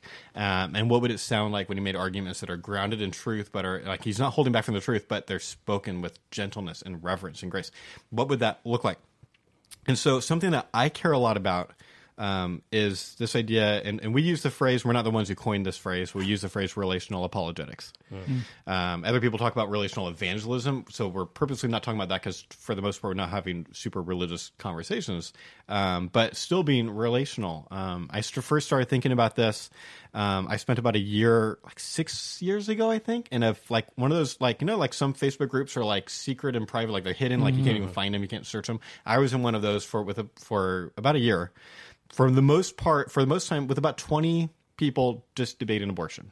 There were like 5 pro-lifers, about 15 pro-choice people. And we spent a year. It was the first time I had ever spent more than a couple hours with a pro-choice person. And that was a really important experience for me because I got to know them. I still remember them. I still remember a lot of them by name. Jessica and Ronnie and Kara and Kira and these different people that we came to like each other. We came to get to know each other and got really personal. And so we weren't just like avatars, you know. But a lot of the time we were talking about abortion. And that was important for me. And then after that, I came to think, like, what would it look like? If pro-life people were friends with pro-choice people, like what would that look like? What if you had, you know, atheists or pro-choice people or whoever over to your house so often that they have refrigerator rights? You know what I mean? Where they could just like grab a Coke and then like not ask and it's not weird. Like what could our lives look like? Yeah. And so like I think a large part of my life moving forward, I've spent years doing this, but I have so much more to learn. Is being friends with pro-choice people and learning, just like we do in our dialogues on campuses, what are the things that are helping those relationships work? Because it's hard, you know. Again, one of my main friendships was with someone who identified when we began our friendship as a pro-choice atheist lesbian in Canada. It's like there's a lot of differences. It's like, how do you make that into this, like, where she became one of my closest friends. How do you become friends with somebody from Canada? See, and this was my joke. My joke on stage was, you'd think we'd have a lot, you wouldn't think we'd have much in common being that she's from Canada. Right, yeah. And, you know, it worked really well because we had enough in common. We both liked philosophy. We both had a similar kind of sense of humor. We had similar thoughts on a lot of issues, and we both wanted to try this weird thing out where we went just from like debating over email to becoming friends and Skyping for hours at a time, and like C's my friend. And now C identifies not as a lesbian but as a transgender person, so C would say he now is a whole complicated thing, but still my friend. Still really, really, really love this person. And it doesn't matter that he or she, depending on what your thoughts are, became pro-life. That's true, but that doesn't matter, or at least like mostly pro-life. Like, it depends on how you define that word. But I think it's just important for us to love people. It's a good in and of itself. For someone to try to be Jesus, to meet them where they are, and pro-choice people, or and whatever. And I would love to see this is the kind of thing I can't fix this all on my own. We need everyone. We need all the Christians and all the pro-life people doing this. Right. You need to have at least one or two friends who are atheists or pro-choice or whatever, and seeing like having that affect us. Helping us see what, like, you know, I mean, Jesus is way more different from us than we are from like an atheist lesbian in Canada. It's good for us to try to identify, like learn more about what does it look like to love someone outside of our echo chamber, outside of our political party, outside of our church, whatever. I think it's also good because you build so much trust and rapport in that kind of situation that you can't have in a couple hours on a college campus. You can talk about all the arguments because you can have unlimited numbers of basically like sit down at Starbucks and have coffee and talk about the things, but they already know you're a good person. They know you, like, I don't hate women or whatever. And maybe they know that I'm thoughtful, and that makes a pretty powerful chord. Sure. And so that's part of my heart for the pro-life movement. I want to see us become more like Jesus. So basically Christians quit being buttholes. Yeah, see, we thought about that as our tagline when we were working on the mission statement, but then we went with this other thing. But yeah, It was runner-up. I got you. it's runner-up. Yeah, so like, how do you change the pro-life movement like to be more like that? I think that's It's key. That's huge. So a lot of it, I think some of it is leading by example. Like it's interesting. Like, so when I do speeches on relational apologetics, like there's this side of me, like kind of more the philosophical jerk side of me that wants to just make coherent arguments about why we ought to do this. And I feel like that ought to be enough. But what I hear from audiences is no, it's me talking about Deanna, who became Andrew, like telling stories like that, like helping people, stories connect with people. And so I'm going to spend a lot of time having these friendships, partly because stories are helpful, but also, again, this is how we learn how to do things well. Like I just reached out to a new pro-choice friend just a couple days ago. That I met in Washington State when I was on that trip. And I'm not going to talk very much about it because I don't know what's going to happen. But I reached out. And it was funny. I was writing, like, not my introductory email, but once she said, yeah, I'd like to talk more. Like, I had written out, like, this, I drafted out kind of my next email, and then I deleted almost all of it and started over because I realized, like, I don't think I'm going about this the right way. Yeah. But I only know about that because I've made that mistake before. And it's like, oh, wait, I'm doing that dumb thing again. Okay, so it's learning through lots of actual experiences of doing it, and then in our case, kind of building a platform, building a tribe of people following our works that they can learn what we're learning, and hopefully we can learn what they're learning, and hopefully eventually the movement becomes a lot better. Yeah. Another kind of part of the strategy, though, is we work a lot with college students and high school students. That's kind of our main, target demographic. And one of the reasons for that is that I think they're going to take over the pro-life movement in 20 years. I want to train them out of all the bad habits now while they're young.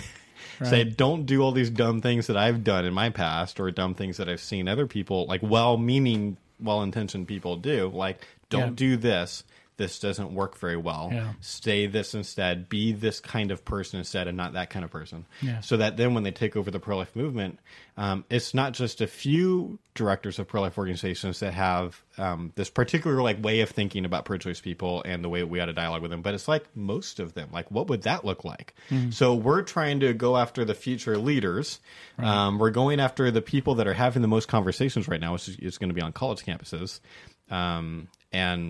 We'll see what happens, but I'm like, this is kind of like, we created a course. We made an online course last year because we wanted to be able to reach more people than we can physically get in front of. If I'm going to get to most of these pro-life leaders, like there's like 1,000 clubs, just like part of like this thing called Students for Life. And there's more like Christian apologetic clubs like Ratio Christi and things like that. But like, there's like just 1,000 Students for Life clubs. Well, for me to actually have a hope of getting to the future pro-life leaders, I need to be hitting at least half of them, which means we needed a course. And so if people wanted to learn more, they could go to equippedcourse.com, blah, blah, blah. And they could learn like in a very systematic way, what are the things that we think about dialogue and attitudes to avoid and arguments to make.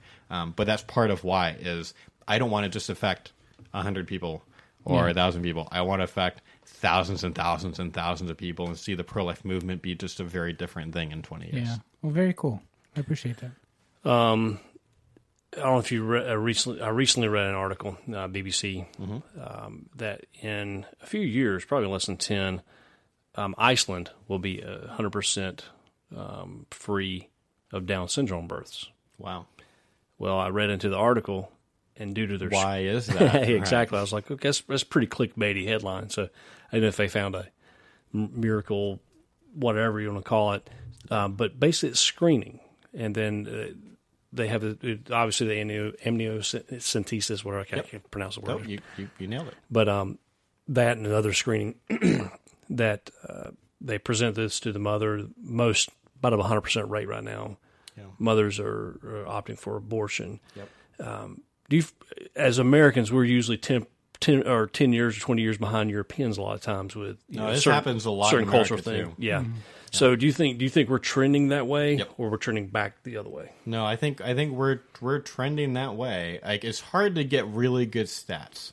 The best stat on Down syndrome abortion comes from Europe, and so you got to be careful like how much of this applies. And that stat was, I think it was something like 90% of diagnosed Down syndrome fetuses were killed, and which is awful. Like that's targeting, that's discrimination. Right. But I suspect America is probably similar, but we don't have as much hard data. So I'm just going to guess it's a lot. Like we're also in a culture that cares a lot about kind of ease of living, being comfortable, things like that. It wouldn't be weird for me if it's a similar statistic. I certainly have heard from people who used to work in abortion clinics where they've kind of talked about similar things. And I think, like, assuming that I'm right, that there is no morally relevant difference between the unborn and like a 2-year-old. That's my view. I think they're morally equal. One is more developed than the other, one's older than the other. I just don't think that matters because we're a certain kind of thing. We're a kind of thing that has intrinsic value, that morally matters a lot, and that really matters to how we should like act against that person, how we should treat that person. And so I think this comes down to, like, how should we treat disabled people? Like, how do we treat disabled people? Well, we help them as much as we can. We love them. We give them palliative care. If they're in pain, we try to help them not be in pain. We do as much as we can for them. We don't kill them. We don't mistreat them. We don't, violate them sexually. Like, there's these different things that are just like really obvious to people, but it's a lot more obvious when they're outside the womb. There's a great YouTube video that, like, I think like everyone should watch called Choosing Thomas. And I'm going to spoil the video. It's like 9 minutes long, and you have to watch with tissues because it's one of the saddest videos you're going to see. Right. Sorry, I'm going to make you depressed for like 10 minutes. Weeping. Yeah. But it's not a pro-life video. It's like this local news crew was given permission to follow around this family whose child had been given one of the worst diagnoses you can have, which was either trisomy 13 or trisomy 18. And either one of those, or like anencephaly, if the child survives till birth, it's not going to live long after birth. And this is where obviously a lot of abortions happen too. And but they did not have an abortion, and they allowed this crew to kind of follow them. They're having doctor's appointments. They're trying to figure out how to handle the birth. It's very complicated when there's like physical issues like that. And then what happens after the birth? How do we handle this? And if X is happening, if Y is happening, if Z is happening. The child survives the birth and eventually survives long enough that they can basically go home and do hospice care at home. He lived somewhere between a week and 2. It's been I need to watch it again because I don't remember exactly how long, but they're there. It's really, really sad. But towards the end, for the first and only time, the subject of abortion comes up. It's one of the last things said on the video. Like, they've already shown images from the funeral, with this tiny coffin. And the dad says there were a lot of people who asked us why we didn't terminate. And he said, we didn't terminate because he's our son. And I think that is the right attitude to have. It's like, this is our child. It is tragic. We live in an imperfect world, a world where really, really bad stuff happens. But most people would think that we have 3 kids. We have 5. We lost our first pregnancy at 10 weeks due to miscarriage, and then my oldest son was a twin, and this really weird, rare thing called a heterotopic pregnancy, which means this twin didn't make it down the fallopian tube. That's like rare when you don't do like IVF and stuff, where twins are more common. And like pregnancies don't work out sometimes, a lot. And that's part of the world that we're in, but it doesn't mean that it shouldn't affect the way that we treat these people. It might mean that our life is harder. But parenting is a lot harder than I thought it would be. Like, it's part of what we learn. I'm sure my wife didn't get what she wanted when she was she married me either, because she had it kind of tough too. A couple more issues, and we'll wrap this up. But what's your opinion on California trying to prosecute? I think they just wrapped up 15 felony charges against the organization called Center for Medical Progress. Yep. The ones who came into the guerrilla video, viral video of Planned Parenthood and the selling of baby parts and things like that. What's your opinion on, number one, do you approve of that tactic of inside information, showing it to the world, and taking seeing the man behind the curtain of Oz, number one, and also what's your thoughts on the prosecution out of California? California stand. I have no moral issue with what David Daleiden did. I've met David. We blogged a lot about, like, when the videos were coming out that one summer. of what, I think 2015, right? I think it's 2016. I think It's one of the two. It's been a while since there's a new one came out recently, but that summer we blogged. There's the main thing we blogged about because we're trying to basically help pro-lifers to think well about the videos. So a lot of like a common kind of thing in the videos would be like there'd be certain things in the videos that are really actually important and things worth talking about, and then other things that sometimes people get distracted about that are maybe a little bit more sensationalistic. sensationalism, Thank you. I can't talk anymore. specific and specific. But like the wrong thing to be like, it's not going to persuade people. So we blogged a lot about that. You can still find like there's a tag on our blog for Center for Medical Progress videos, and you can find some of our best articles. I think were about that stuff. I have no moral issue with what David did. Like the issue, and there's actually a big debate about this a little bit within the pro-life movement actually before David did his things, because his predecessor, Lila Rose from Live Action, had done some undercover Planned Parenthood videos and stings and things like that. And there was like a big written kind of public debate between these two like Catholic theologians. Kind of debating the morality of what Lila did, because Lila went in under false pretenses with this, wearing a button cam and put out these videos. And so one kind of the side against Lila and David would basically come from a place of like moral absolutism. It is always wrong to lie, no matter what your intentions are. Lying is a sin, and you cannot sin. Even if like you have these good intentions, like it's doing a bad thing for the right reasons, kind of thing is still a bad thing. Is the argument? I'm not a moral absolutist. I'm a moral objectivist, which means that I think lying is wrong, but I think there are occasional cases where some people are not owed the truth. Basically, like it just for me, it comes down to like if I'm hiding Jews in the 1940s and the SS knock on my door.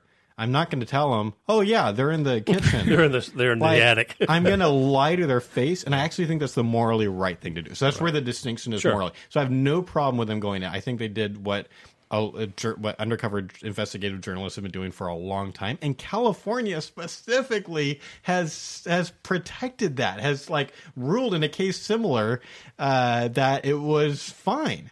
And so I think this is clearly politically motivated. It's probably election season somewhere. Like, if you're gonna I have a lot more respect for it if it's like, okay, we as a state or as a country or whatever, we're gonna say no more investigative journalism, and you pass a law and you make it equal. Like, it's still messed up and stupid, but at least keep it even. In California, they're not even doing that. They're just ruling against the pro-lifers, but then they let people film inside PETA, like not inside PETA, but like that's probably the farming places, the factory farms, and the things like that, like which I'm fine with too. I've watched some of PETA's videos. There's important information in those. Sure. I mean, there's a lot of weird stuff about PETA too, but like that's data. That's data that I want to have, and so as a free speech level, I don't have a moral issue with it, and I think that the law should be treated like should be enacted fairly, basically. Okay, I agree. Last article I'm gonna bring up is this is actually kind of an article of hope. I don't know if you remember, there was a kid named Noah Wall. I don't know if I'm not familiar with this. Noah Wall was labeled the boy with no brain. I don't know if you remember this story. It's been a few years back now. Did he have anencephaly? Is that what? Let me see here. He's actually out of England, but simple version of the story is about 4 or 5 years ago, his father received a diagnosis that he was basically had no functioning brain. Wow. Born but brainstem basically only. Wow. And then he was born with a very shallow skull, et cetera, et cetera.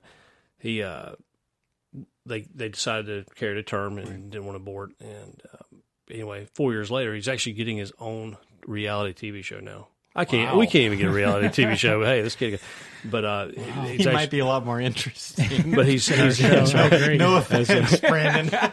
My fault. It's always my fault. But he's had recent scans and everything. Brain development. His brain grew into place. I mean, he looks like a normal kid. Actually, I just looked it up. He has spina bifida. He had a very, very extreme form of spina bifida. But the only thing he doesn't have is he's working on is his leg function. Everything else, he's so his brain is fully functional now. It's making progress still, but he's basically just a little bit paralyzed down from his chest down. But they're working on getting his leg functions and stuff like that. So I guess my point of this story is that there's sometimes God could be in the midst of extreme tragedy, extreme diagnosis, extreme situation like this, it's what we always hear of, when people are like, something great could happen out of this. And I guess when I go back and think about the abortions and, you every year, I guess on the Roe v. Wade anniversary, you hear how many abortions we've had. Right. I wonder how many philosophers and how many scientists that could have possibly been, or, the next civil rights leader or whatever. So that's where my brain wanders and thought so I'm going experiments. I'm going to push back now, Brandon. All right, no, go ahead. I'm going to bring things awkward now. So I hear what you're saying. First of all, on the thing about Noah, like my reaction to this kid named Noah is, wow, human beings are really incredible. Right. like the way God created us. Because there's cases where like you would expect for us not to be possible. There are embryos that implanted on the outer wall of the uterus or in the mom's guts and survived. Oh, wow. Because women's bodies are amazing, like that kind of thing. Amen to that. There are rare cases of, right? We all know now, right? And so, that's awesome, and I'm so glad that Noah's parents made the right decision and didn't hire a doctor to kill him before he was born. So, but I want to caution against kind of the argument of like think about it's about 1 million abortions a year or so. Like think about like all the philosophers and doctors and things like that, because I think this actually plays into pro-choice hands. It's like you're not the first one to make this argument. Like this is a very common argument, but I think this is one of the more obvious ones where it's like, we shouldn't make this argument. And there's a couple reasons why. I'm not saying I would, but go ahead. Okay, yeah. Well, so for anyone listening who would maybe be thinking, hey, I've got a pro-choice friend, this is what I'm like. Well, think about all the a lot of times the argument goes, think of all the Beethovens we could have aborted. Think of all the cancer curers we could have. In fact, I saw this in a pastor's, those like books of like sermon illustrations. Here's some cool stories if you're a pastor to tell. Oh boy. Like arranged by topic. I saw this in one where it was like, this guy dies of cancer and he goes up to the pearly gates and there's, God there and he says, you can ask me anything. And it's like, why didn't you send someone to cure cancer? And he's like, I did. And you aborted him. Like that's the whole thing. Like that's the mic drop, And Trump famously has made this argument multiple times. In fact, the last time 4 years ago when he was running for president, he was on CBN and they asked him, why we heard you went from pro-choice to pro-life. Why are you pro-life now? And basically his argument was, well, I knew this family and they got pregnant. They didn't want to be pregnant, but then they had the baby anyway, and now he's the apple of their eye. And so I heard some stories like that, and I'm pro-life. And I'm like, okay. So the problem is like this works. The both sides of the coin go here. So we're also aborting rapists and other like really really bad people like every day, and we're not, and like that's still not okay. It would be wrong to abort Hitler. You don't like once Hitler's chosen to do Hitler things, then like it's we're in war, it's a different thing. But the other thing, I think the more important thing is this. Like a big underlying foundational part of the difference between pro-life and pro-choice people, a lot of times, not always, but usually, is how do we think about human value? So pro-life people typically think of human value as something that's intrinsic, meaning you are valuable because of the kind of thing you are, whether that's a being made in God's image or maybe more philosophical direction. But like that's kind of the idea. Like it doesn't matter what you can do functionally. What matters is what the kind of thing you are. Whereas pro-choice people tend to think that human value is instrumental, meaning you're valuable because of what you can do functionally or what you offer back to society.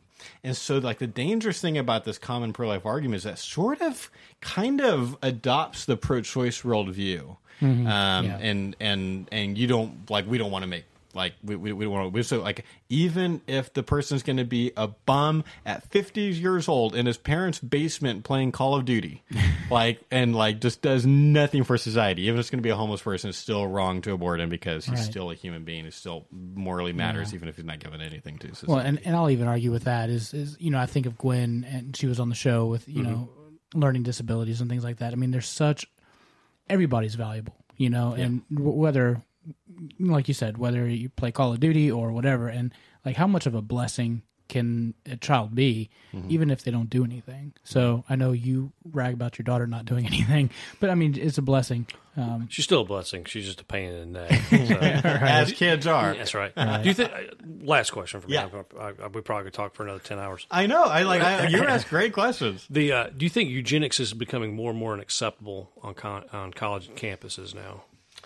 Yeah, so that's a really good question. So there's this weird thing where, like, so just so everyone's tracking, it's like the idea of eugenics, which was really popular in the early 1900s. I thought it was a band in the 80s. It probably was. It would make a pretty awesome metal name, right?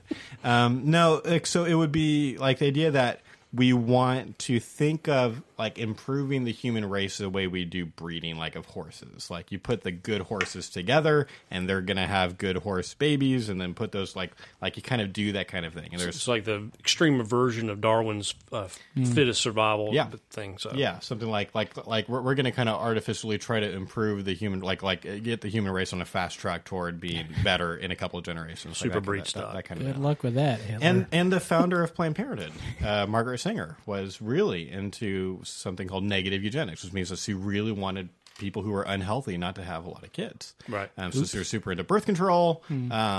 She wasn't really into abortion in the early 1900s, but she was super into, like, let's get birth control to all the unhealthy people.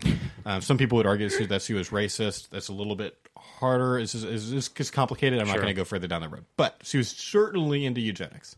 I think she even helped sponsor a film called Tomorrow's Child, I believe. It's around the same period anyway. Yeah. So I don't know very much about Tomorrow's Child, so I can't comment. I'll have to link you to that. Her newsletter, the Birth Control Review, certainly she allowed like racists to write in it. She's at least culpable for that. There were a lot of racists in the early 1900s. Yeah, sure. So like certainly like it's this embarrassing part of American history. That there were so many like basically like rich people hanging out in like first class lounges smoking and talking about, oh, if we did this, like there weren't so many homeless people having children like this, like it's just like it's bad. And yet, man, you hear the strangest things on college campuses when you talk to, especially the philosophy, the kid who just took his first philosophy class and was like, I know everything now, or I've unlearned everything I learned, like that kind of thing. And yeah, certainly I've talked to people that are like, yeah, maybe we should go back to that, but it's like sometimes, like I think sometimes they end up saying these things because they're trying to stay consistent with the view that we're making harder to hold, and they don't want to lose. Like people get into fight mode, and they just like they don't want to lose, and so they'll say really stupid things like, "Yeah, maybe you can kill toddlers sometimes," like that kind of thing. Just try not to like give any ground.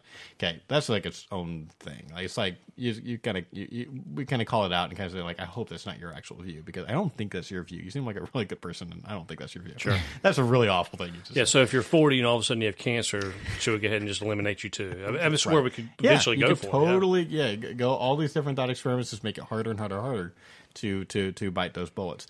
But I think sometimes we talk to people who they're not just guarding intellectual turf. They actually like right now they've been made to be foolish. Like there are some really, really intelligent fools, and a lot of them are philosophers. And so in a philosophy class, like, and my brother has talked about seeing this, where like, and heard stories from philosophy classes where like, they're having a whole discussion about infanticide. And then one student in the back pipes up and says, well, how do we really know that it's wrong to kill newborns? And then the philosophy teacher says, good job for, questioning all your properly basic beliefs, like that kind of thing. And people are being made to be stupider. In these classes, and it's bad. So then we talk to them. They walk out of class, and there we are with our pool table, or maybe eventually a pool table. That's what I'm saying. And talk to us, and we have a conversation where it's like, do you really think these things that you're saying? But sometimes we're talking to utilitarians again, and utilitarians will say the worst things. That'd be the worst TV show title ever. The utilitarians. Utilitarians say the worst things. Oh man, yeah, that's right. Say the darndest things. Get a short utilitarian on a stand, on a little pedestal, and just ask them questions for a while. We basically do that. I mean, and we'll try to show like this view that like what is objectively morally good is whatever is good for the greater number of people, increasing pleasure, decreasing pain, and all that. Like this view does occasionally get right answers the way a stopped clock does. Like every once in a while, it's going to happen to be right accidentally, but it consistently gets really, really wrong answers. Like Jack Bauer. Like it is really wrong. I'm sorry, it is really wrong to torture people, regardless of whether or not they know where the suitcase nuke is. And I can push like the pro-choice person, like the utilitarian who wants to be like, he's all liberal, he's already anti-torture, and I'm the weird conservative being like, I'm against waterboarding, like I'm the weird guy there, and be like, look. I can say it's wrong to waterboard because I think it's torture. I can say it's wrong to torture people. You can't. You're a utilitarian. If he knows where the suitcase nuke is, there's 15,000 people in the stadium or whatever, 70,000 people in the stadium. How can you say it's wrong to torture this guy? How can you say it'd be wrong to like sexually abuse this guy if you know that's what it's going to take? And they're like, they don't know what to say because they want to say, of course it's wrong to rape people. Of course it's wrong to torture people. And I can say, yeah, I get to say that. Because I'm not a utilitarian. I believe that some things are just wrong, regardless of the consequences. You don't get to do that unless you change your worldview, which I really think you should do. Like if your moral worldview gets really wrong answers consistently, it's not the right view. You should think something different. Like you should have a different view because you're going to get a lot of wrong answers. Wow, a lot of info.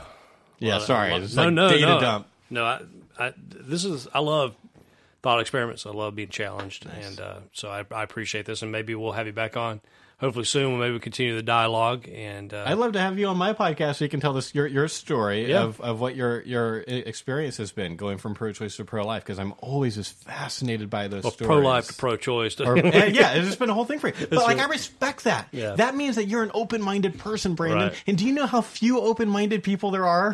There's quite a few. Like, it's really, really sad and scary. I have so much respect for you. Well, thanks. I appreciate that. And I'd love to check hear that one, Biggin. He respects me. That's one on the list. That's one. Yeah. I don't know enough about JT yet. JT seems like a pretty cool dude too. No, I'm not. I think he's pretty awesome. Trying to throw you a line. Well, Josh, this is Josh Braun with us again. He is from the Equal Rights Institute.com, or excuse me, equalrightsinstitute.com. Check out his website. Also, you can probably continue a conversation with him on Facebook. Yeah. And but go back to his website. He actually has some blogs, his podcast, and speaking engagements, maybe where he's at. Mm-hmm. So just please contact him if you're interested. And thanks, Josh. Again, we appreciate you coming on the show today. I had a blast. Thanks so much for having me. Thank you. And as always, next week we'll have a great show. Yeah, actually we have Chris from Red Hill Brewery. He's going to come on and talk to us about what actually brewing is. Like that's going to be a process. Way different podcast. That's what we do. We're like, we come up with the weirdest topics sometimes. It's just like, we had such a great response from our last Commoners Brewing, and people are like, well, we want to know more about the ingredients and the process. That's awesome. So I'm telling you, we're like a schizophrenic podcast. We just have all kinds of things going on. So, good deal. But once again, we appreciate you tuning in. Please check us out on iTunes, Google Play, Stitcher. Also, go to one of those avenues of getting our podcast. Give us a like, a share, a review. You can also find us on the Facebooks at Southern Fried Philosophy. You can also find us at Twitter and Instagram at SFP Radio, and also our luxurious website that we actually have content on at www.southernfriedphilosophy.com. As always, keep it rolling. See you next week.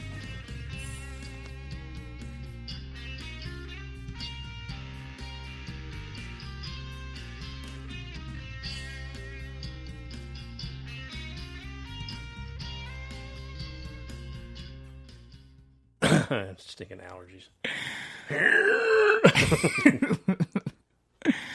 Oh.